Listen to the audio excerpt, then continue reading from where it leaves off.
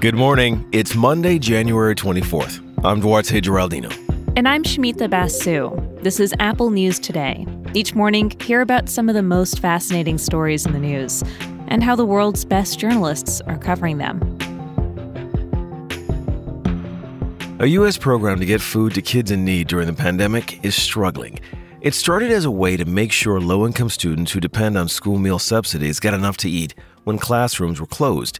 It's been extended, but most states haven't signed up because it's become harder to administer, so a lot of kids are being left behind.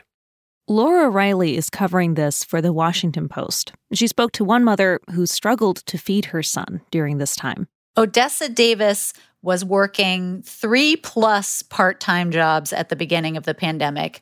One was in the school district where her 12-year-old son, was in class, and one was at the local community center doing kind of camp programs.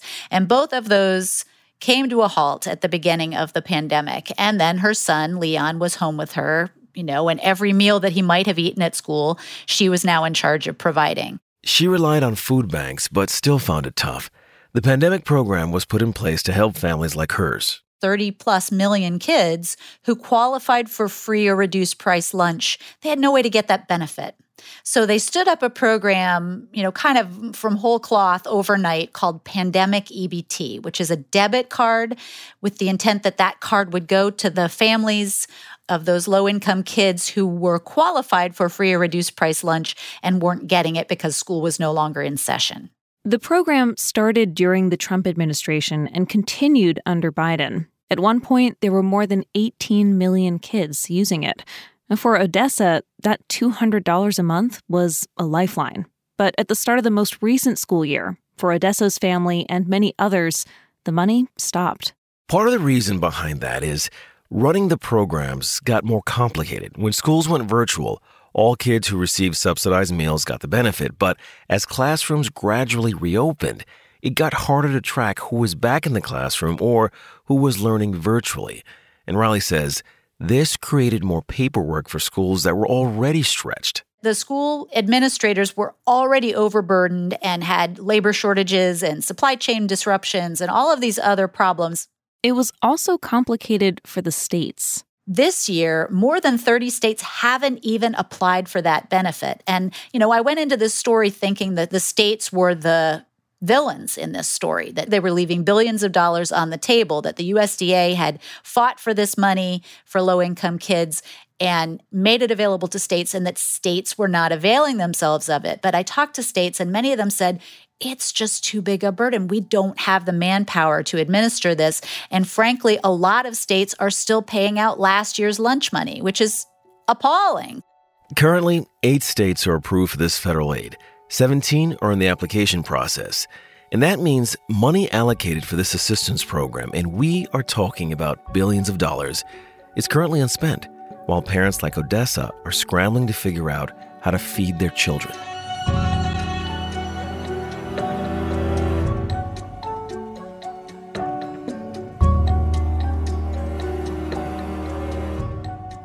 President Biden is considering sending thousands of American troops to Eastern Europe ahead of a possible Russian invasion of Ukraine.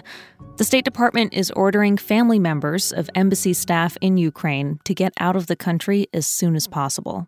Biden has warned Moscow that there will be consequences if it moves into Ukraine. NBC News is now reporting the Pentagon gave Biden a range of military options over the weekend. Possibilities include bomber flights over the region, sending ships into the area, and moving troops and equipment from elsewhere in Europe into Poland, Romania, and other countries that neighbor Ukraine. And just today, NATO says it's putting forces on standby and sending ships along with jets to Eastern Europe.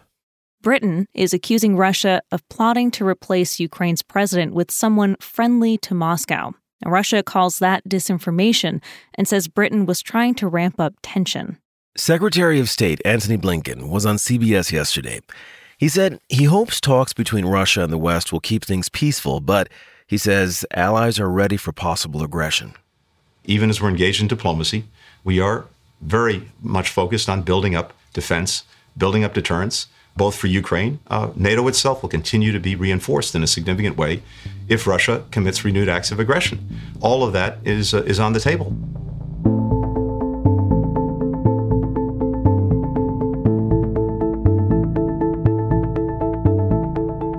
Maybe you or someone you know is into electric cars.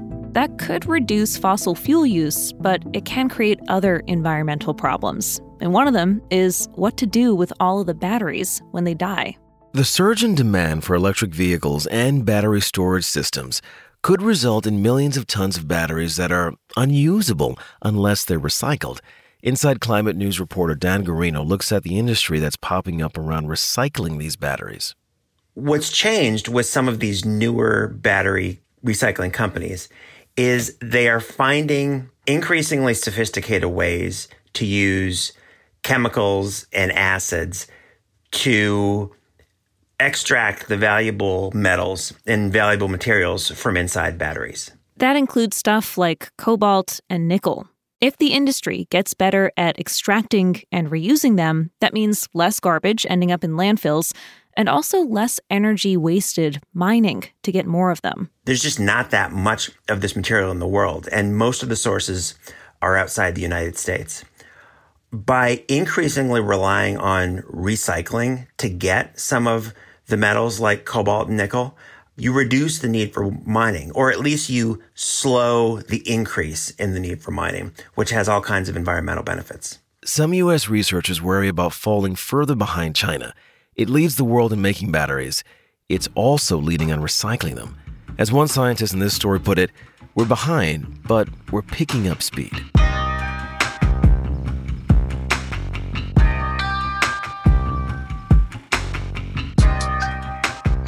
So, Instagram isn't just a place where humans get famous. It's also a place where your pets can become mega influencers. In fact, there's a name for this. It's called being a petfluencer. And lately, some of the humans behind these accounts have been wading into ethically murky territory, cloning their pets. Now, maybe you've heard of pet cloning before. Barbra Streisand is a pretty famous example of this. But this story has a social media twist. Input magazine tells us about Courtney Udvar-Hazy. Her dog, Willow, has a pretty big following on Instagram, around 139,000 followers. And there are photos of Willow in the snow, riding in the car, running on the beach. Except, I should say, it's not Willow. It's Willow's clone, Phoenix. After Willow died, Courtney decided to get her dog cloned. And this is starting to catch on among petfluencers. Now, it isn't cheap. Cloning a pet can cost up to $50,000. A representative from a company offering the service compared it to IVF. It involves putting animals through the difficult process of being a surrogate, something they can't really consent to. The other ethical downside is that there are more than 6 million animals entering the shelters every year. Critics of cloning ask, why not adopt one of them? If you ask these pet owners, they say they've got good reasons for going through the cloning process. For some of them, it's a way to deal with their grief after losing a pet. And for others, it's also about maintaining their Instagram following. One person told Input magazine that when she decided to get her cat cloned after she died, the process took a while, and she watched her Instagram followers drop. Now that she has her cat's clone, she says she's finally able to start building back her follower base. You can find all these stories and more in the Apple News app. By the way, today is the first day the IRS is accepting tax returns. So we've picked out a Wall Street Journal article with some important tips for filing your taxes. There's a lot that's different this year because of the pandemic. If you're in the Apple News app, just tap that notification we send you midway through the show. Plus, keep listening to hear narrated articles from our News Plus partners. We'll talk with you again tomorrow.